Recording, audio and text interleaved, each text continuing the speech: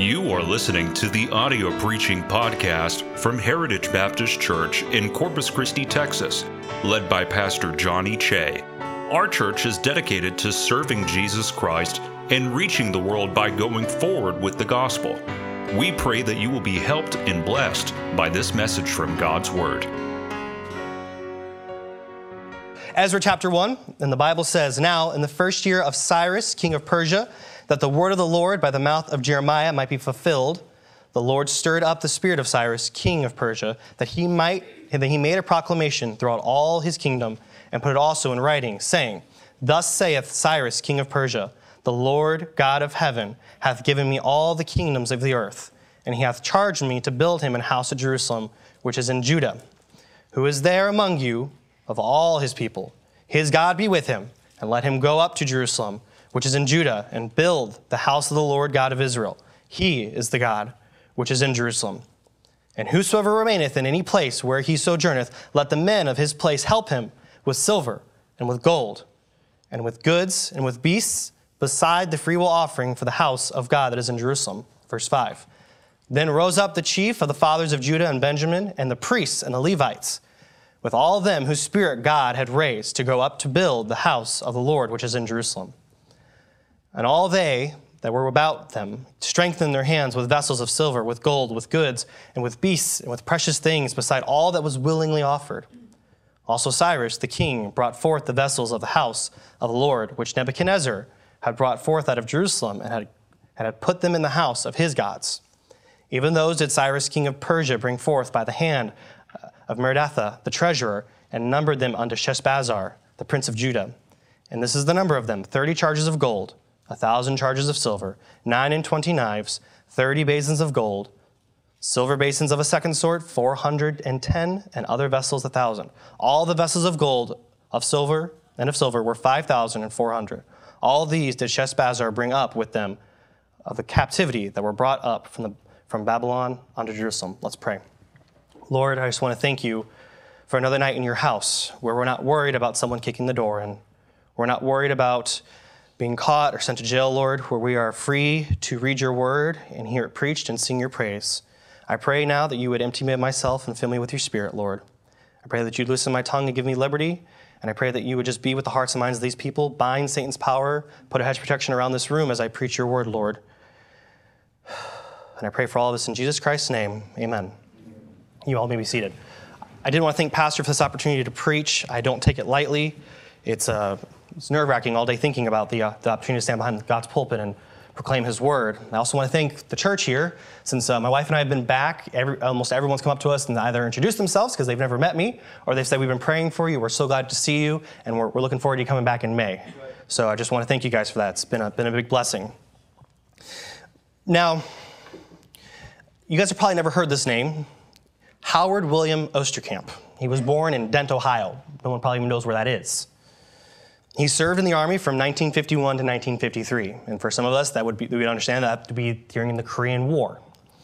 While fighting in Korea, he experienced heavy combat with his unit. He was in the C Company, the 5th Regimental Combat Team, and he was awarded the Purple Heart for his service during this time. Osterkamp, now like I said, that name doesn't probably mean anything to you. Everything I just said probably just went right over your head. But he's credited with the phrase of, "All gave some, and some gave all," which you all hear normally around Veterans Day and Memorial Day. And we hear it a lot, and for good reason. Men and women have given their all so that we might enjoy the freedom that we have today in America. This phrase can be applied to a lot of other professions, such as EMTs, firefighters, police officers, who put their lives on the line every day so that we might have safety and protection. And they, like their military counterparts, give their all to save and protect the lives of others. In this line of thought, as I was working through this, I just think the other person I could think of is missionaries. We just talked about Brother Hernandez, who give their all to save some. They give their life to the Lord and spend the rest of it serving in a foreign country where they might see souls saved. There were also people in the Old Testament who went and gave to fulfill God's will. Now, a little background of this passage here. Israel is about to end their 70-year exile. Now, you might say, okay, why are they in exile? Well, because they spent hundreds of years disobeying the Lord and serving other gods and seeking after them and not worshiping him and blaspheming and profaning his name. And so God said, enough, You're going to exile. And he warned them, and he warned them, and he warned them, and there was nothing left to do. I know this morning in Brother Mark's class, we talked about Josiah's reign, and even though Josiah was a great king and he was getting the people right back on track, at the end of that chapter, God says, despite all you've done, you'll have peace in your day, but the judgment's coming. There's nothing left you can do. I'm sorry. And so we see the judgment, and we see this is the ending of the judgment. So we see that Cyrus has just come on the scene. Now I know in this passage it says this is the first year of his reign. This isn't King Cyrus's first year of the reign over Persia. This will be his first year over the reign of Babylon. Now the Babylonians had their own punishment. They were the ones who conquered Israel and dragged them away into captivity. And the Lord said, I'm going to punish them also. And then someone else is going to take over, and that would be King Cyrus. And he prophesied this all the way back in Jeremiah 29:10, that he would eventually release the people to go back to the land. So in our passage today, we're going to see everyone do something. We're going to see a command given. We're going to see the Israelites respond to this command. And we're even going to see Gentiles have a response to this command that's going to be given. Throughout the Old Testament, we see foreign kings have oppressed and distressed the Israelites. But right here, we see one serving the Lord. So I guess the best way to put this is God sometimes uses leaders to accomplish his purposes.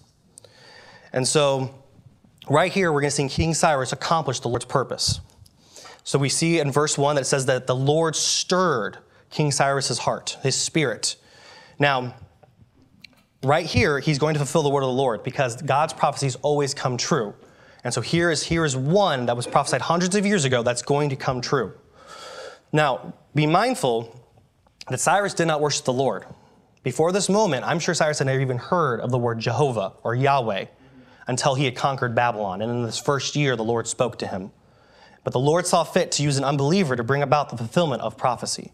Normally it was the Israelites, but here God uses a Gentile. Now Cyrus proclaimed this new God, not just to those in Babylon, but to those in the entire Persian kingdom. So it wasn't like he was just directing a message to this small portion of the world the Lord had just given him. He was directing it to the entire known world at that time. Now, the Jews should have seen this coming, since God had told them who exactly would release them. We see in Isaiah twice the Lord mentions King Cyrus by name. Now, there are people who will say, okay, well, that's because Isaiah was written in two parts and yada, yada, yada, yada. No. The Lord spoke through the prophet Isaiah, only the prophet Isaiah, in the book of Isaiah, and he told him, my servant Cyrus will release the people out of captivity. And that is why when the Jews and the Israelites in Babylon heard that King Cyrus was marching across the land, they should have gotten excited. And they should have been rejoicing because they knew the captivity was coming to an end. Daniel knew the captivity was coming to an end because he was studying Scripture. But we'll see the Israelites have a little bit different response here. So in verse 2, we see that King Cyrus proclaims what the Lord has charged him to build God a house in Jerusalem. So Cyrus, in this verse, recognizes that the Lord has blessed him with all that he has, which is unusual for a king, because normally the king takes credit for everything he's done, takes credit for all the wins he has. But here Cyrus is giving praise unto the Lord, which would have been, everyone in his kingdom would have been like, what is he doing? Who is this God he is talking about? We also see Cyrus specifically states that is the Lord, Jehovah, L-O-R-D, all caps, Jehovah, God of heaven, that has done this, not the God he normally worships. They would have been looking for him to offer sacrifices to give praise to this false idol that he normally worships. But for him to put the Lord before the people would have been bewildering to everyone around them. Now, Cyrus has spent his whole life worshiping a different God. The Israelites have spent the 70 years worshiping the Lord. But we see that it's almost like Cyrus has more faith and more trust in what the Lord has than what the Israelites do. A God different than the one he normally worships spoke to him. And you notice Cyrus doesn't put up a fight. Normally even the Israelites who are called to lead or to be prophets or to teach, they always put up some sort of fight. They always give up some sort of excuse of why they can't do it. But we see Cyrus, he doesn't do that. He hears the Lord speak to him, and then he immediately goes, yeah, I'll do that. I'll make that proclamation. No fuss, no nothing. And the first thing he asks is, who among the Jews would go and rebuild the temple? He shouldn't have had to ask. They should have been on his door waiting for him to say something, knowing that he was going to release them to go do this work. But Cyrus calls them out and challenges them. Now, remember, this is not a proclamation that was spoken just to the Jews in Babylon. This was for the entire Babylonian Empire and the entire Persian Empire. And everyone in the Persian Empire would have heard this proclamation, because it says in verse 1 that Cyrus made the proclamation throughout all the kingdom, even putting it in writing. Now, that might not be significant for us, but back then, when a Persian king put something in writing, that was law. It meant that nothing could go against that. It meant that once that was written down and stamped, there was no going back. Something was set in motion that could not be taken back. But on top of this, he commanded the neighbors of the Jews to help them however they can. So not only is he telling the Jews, hey, you can go home, but he's saying, you who are around him, you got to help him go home. You got to give up a little bit. So it was not for the Jews only to act, because normally in Scripture, we see that it's something for the Jews to do. But here we see it's not just for the Jews to act, but for the Gentiles also. And it's not just something small, it's something significant. He's asking for money, he's asking for goods, he's asking for animals.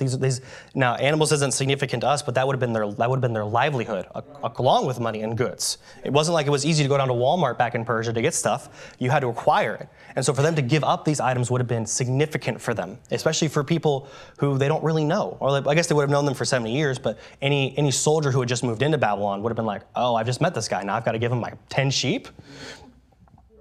But on top of this, Cyrus is saying, you're going to do all this on top of a free will offering that Persia is going to give the Israelites to take back to Jerusalem to help them rebuild.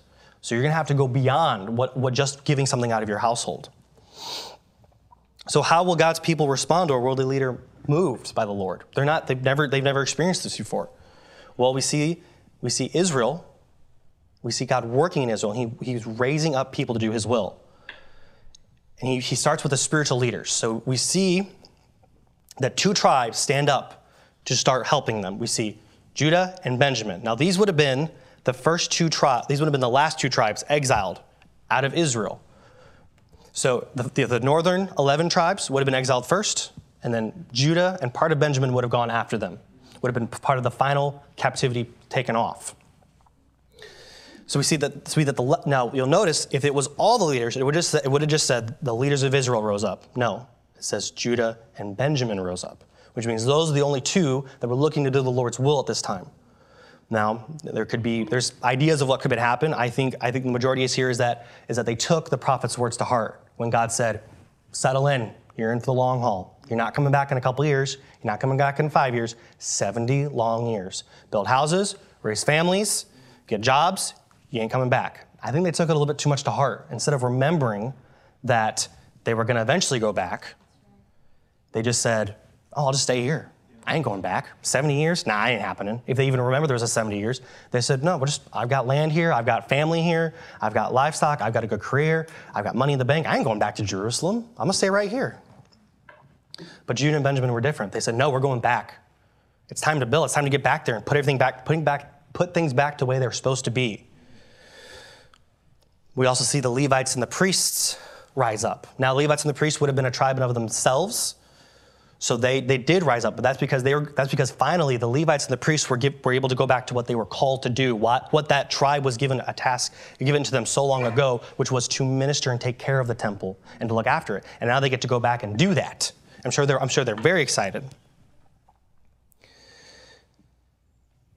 But God not only moved the leaders, he also moved the laymen to rise up and help him. So even though the leaders of the tribes may have ignored the call to go back, the common folk didn't. The Holy Spirit worked and rose and went with these people. It says right here in verse 5, and all of them whose spirit God had raised to go up to build the house of the Lord, which is in Jerusalem. God worked in these men's lives, these common folks' lives who would have to uproot their families and take them back to Jerusalem. God worked in them and drew them to these leaders to go and to help and to see this cause through. They would have had to leave comfort, familiarity, and family to do this, to do the Lord's will, but they chose to do that. They chose to sacrifice like that. And be mindful, they're not going back to a completed city. Babylon was a crown jewel, not only just for Babylon, but for Persia itself. It became one of the capital cities of Persia. It was something beautiful to behold. And you might think, well, doesn't it take sieging to take a capital like that? Read the rest of Daniel. Babylon basically would have been left intact after Persia took it. And so it would still be a crowning jewel. And so to leave such a beautiful city and a beautiful place would have been difficult. But these men chose to do it. And what Nebuchadnezzar left back in Israel wasn't anything worth going back to. Nebuchadnezzar, the defiance and the stubbornness of the Judeans caused the Lord to rise anger up in Nebuchadnezzar for him just to level the city. Had they listened to God and said, okay, we'll go with Nebuchadnezzar, we'll take our punishment, we'll take our smack on the wrist and we'll go, I think God would have left the temple. Now it would have been left in more ruins, but he would have left it. But because they bucked, because they pressed against God's will and said, no, I don't want my punishment. Like the kid who's covering his bottom as he's about to get spankings. And then you smack them once, they move their hands. I think God's like, okay, fine. I'm leveling it. I'm done. And so they're going back to an uninhabitable city and an uninhabitable town. And the only thing that was left there was ruins and the undesirables that Nebuchadnezzar felt weren't worth taking back to Babylon.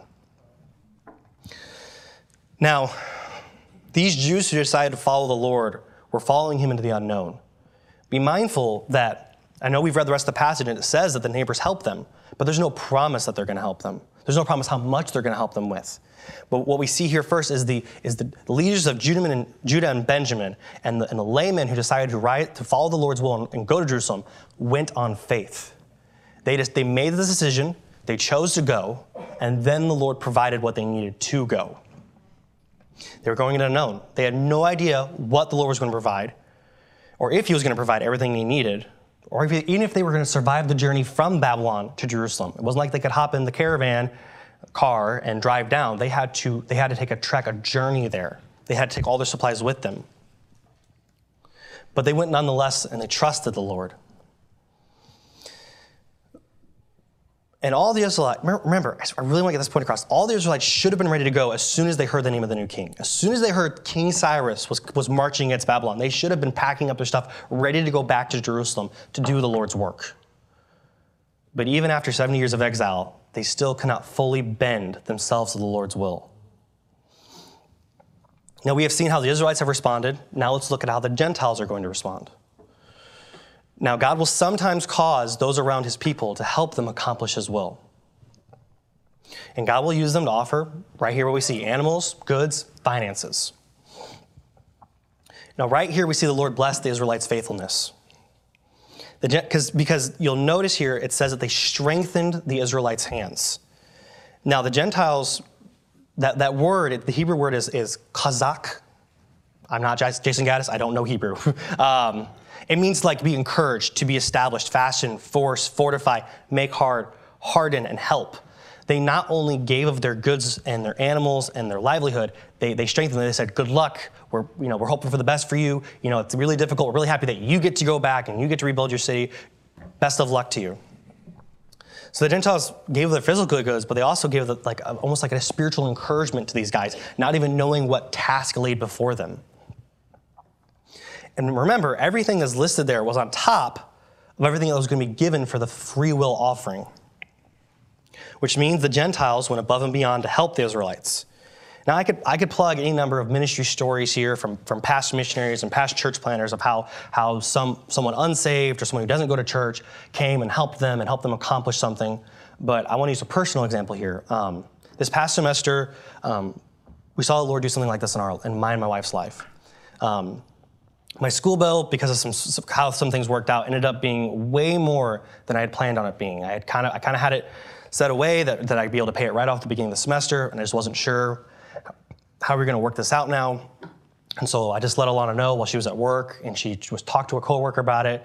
And right there, the Lord worked in that coworker's heart, and she and her husband covered the rest of my school bill, so we didn't have to worry about it this semester. And it was a blessing to see the Lord work like that. But we need to be mindful here that after the neighbors of the Israelites did their part, Cyrus didn't just leave them high and dry. God will use worldly leaders to help his people accomplish his will. Even with all the help the Gentiles were giving the Israelites, Cyrus still had a part to play. Now, he could have given the proclamation and sat back and made sure everyone helped the Israelites, but he did more. He reached into his own pocket and helped them also. Now, rarely do we see a world leader help Jews out in the Bible. Normally, they're trying to take from them or conquer them or put them out. But we see Cyrus here really, really going above and beyond for the Israelites here. Now, you'll see in the last couple of verses here, from 7 to 11,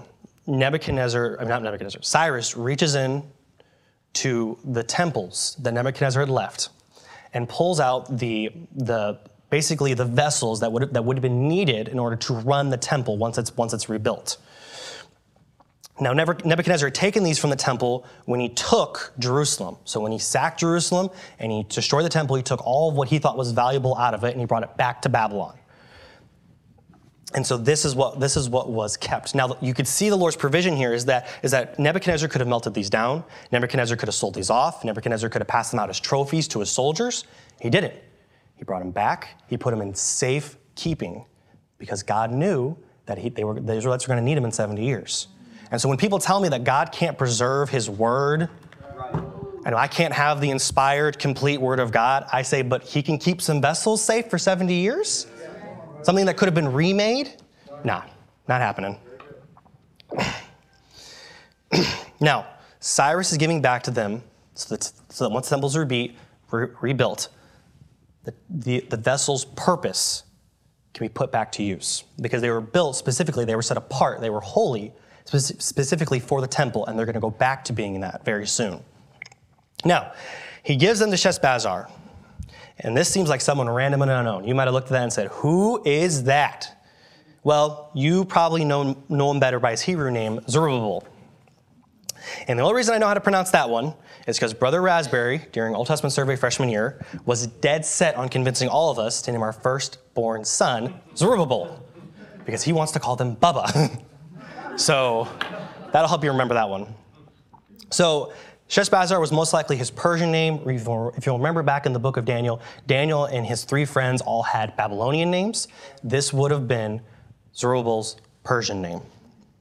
So now the Bible goes on to specifically number everything Cyrus gave the Israelites to take back with them to Jerusalem. And it's not an insignificant amount. It's not like it's 10 bowls that were sitting in this God's temple. No, we're talking about 5,400 items. 5,400 items the Lord kept safe and protected for 70 years, just like the Lord kept his word and continues to keep his word safe and protected in the King James Version. Now, you'll see kind of an overlap here because once again, the Israelites are leaving captivity to go to Israel to take it back, to reoccupy it, and they don't have anything to do it with, but the Lord showers blessings upon them. Just like when they left Egypt to go to Canaan for the first time, as they were leaving, the Egyptians were told just to give the Israelites whatever they wanted. Whatever you could give them, just give them so they'll leave and leave us alone. And we see the Lord doing that here again in a little bit of a different way. Now,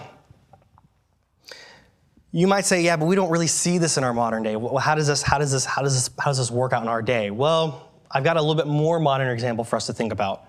And that would be the life of Adoniram Judson, the Baptist missionary to Burma.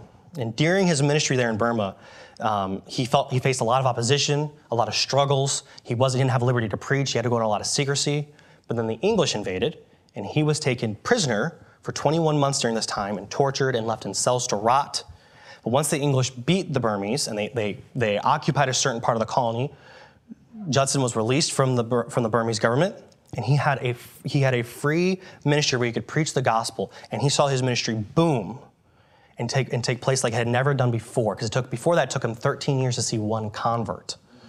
And so, while the English weren't necessarily trying to do that, but the Lord worked through the English invading Burma so that could take place, so that Judson's ministry could expand. Just like we're going to see the temple rebuilt later on in the Bible through here, and we're going to see the Lord start working in the Israelites' lives. Now, God is not done using leaders to do his will, and we need to make sure that we're where we're supposed to be when he does. God used Cyrus to charge the Israelites to build him a house in Jerusalem. God raised up not only the leaders of the Israelites, but also the people of Israel themselves. And God then caused the people around the Israelites to help them accomplish his will.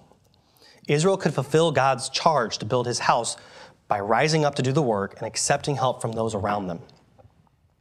Now, we're probably not going to see a lost person start asking for more churches to be built or more people to start attending church. Just not going to happen.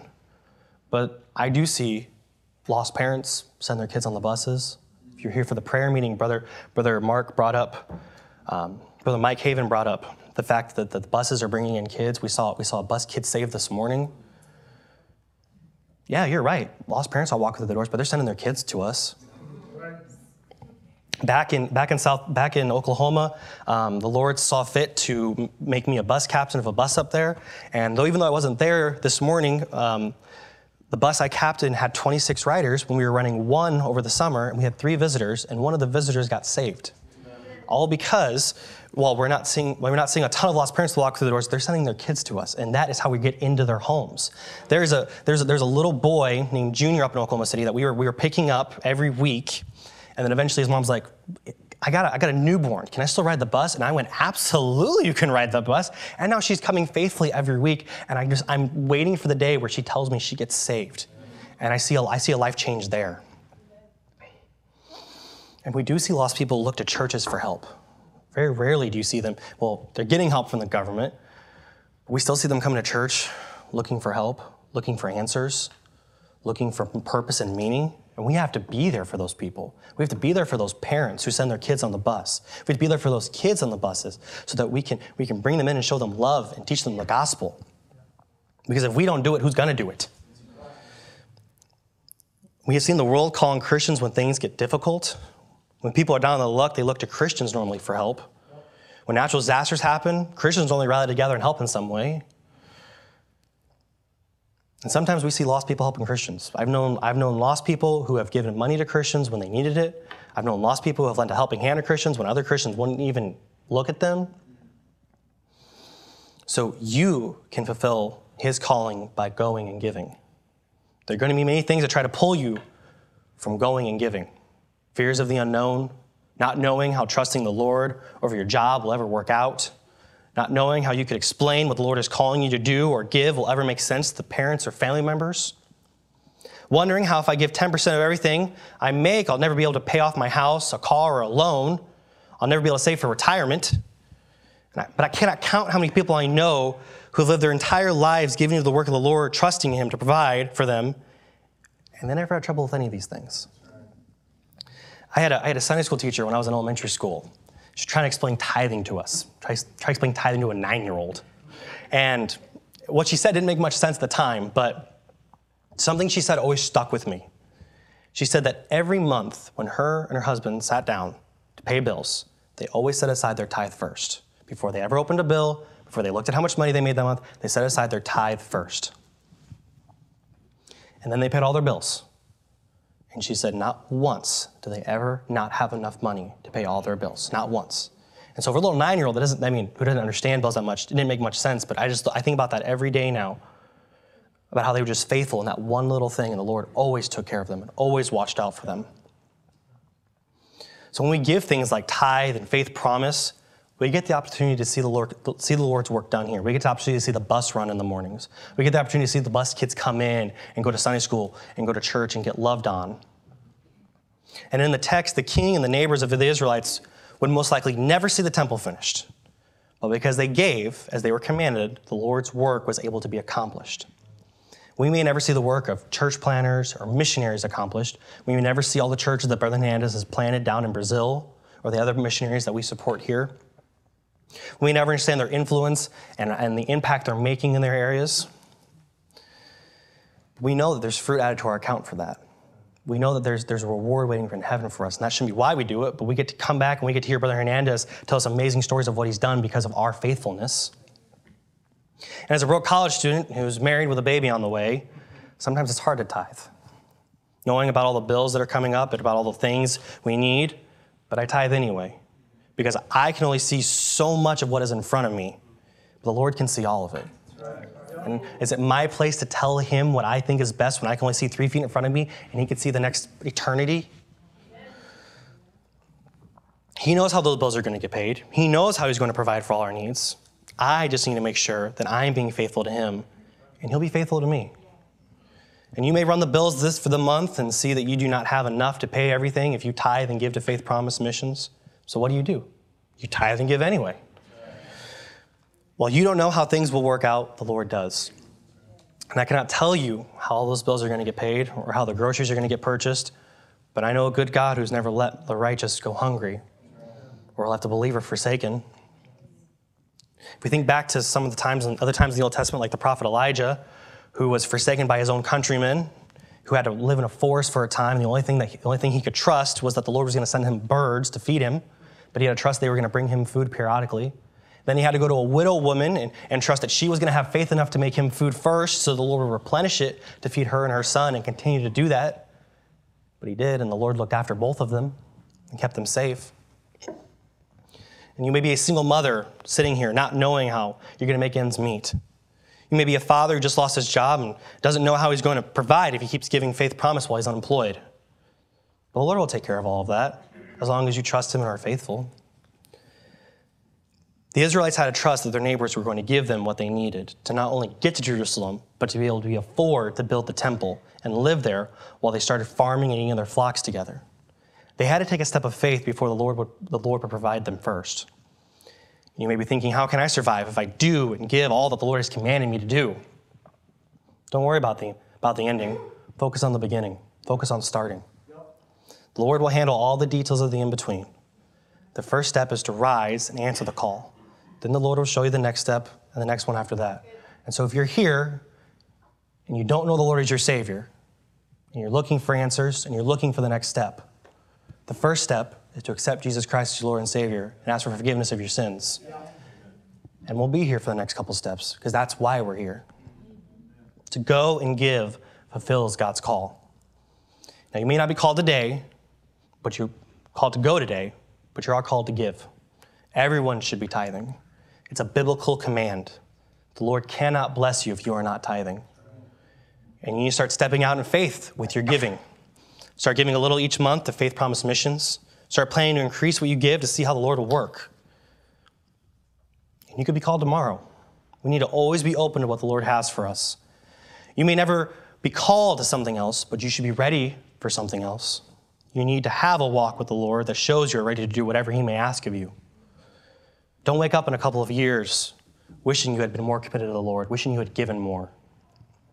Start right now with getting committed to the Lord and ask the Lord what he would have you to do to step out in faith. Now, I want to close here with this. Pastor brought up when we started coming faithfully, but I want to bring up before we started coming faithfully. Now, be mindful, there's a huge step of faith sitting right next door, a huge one that I don't even fully understand because I've not been around here for it. But it took trust in the Lord to get where it took trusting the Lord to get to where it is now. It also took a pastor and a congregation to step out and trust the Lord was going to provide for them. And now there might be some here who say, if they don't say it verbally, but in their hearts, I have no clue how we're going to get this thing paid off or how we're going to keep the doors open. But I remember my first Wednesday night service here at Heritage. I sat right about where Brother Mike Haven is, by myself. I just got off work, rushed over here because I wanted to be here. And Brother Atwood was preaching one of his last sermons here. And who I knew then as Brother Johnny was sitting next to me, not knowing that shortly thereafter he'd be my pastor. And Brother Atwood took the opportunity to preach on faithful giving, about how this church, before a lot of us were here, gave faithfully and sacrificially so that the building we're standing in, we're sitting in right now, could be paid off. People put house payments back. People put car payments back. They wanted to get paid off. And they put this church first. They put God first. So I got to sit there and I got to hear about how this church just gave. And how they got the loan paid off for this church when there was maybe there was less than 3/4 of what there is here tonight. And the bank barely got to see a profit off that loan because the church had given so faithfully to get it paid off so quickly. Now, Brother Atwood isn't here anymore. Some of those people who were there that night are no longer here. But I believe the same spirit of giving and sacrificing that was there then is still here today. It's going to take putting some personal things on the back burner. It's going to take putting the Lord first. It's going to take a lot of prayer. It's going to take going and knocking on more doors to fill those empty seats. It's going to take some giving that might stretch you further than the Lord ever has. But to go and give fulfills God's call.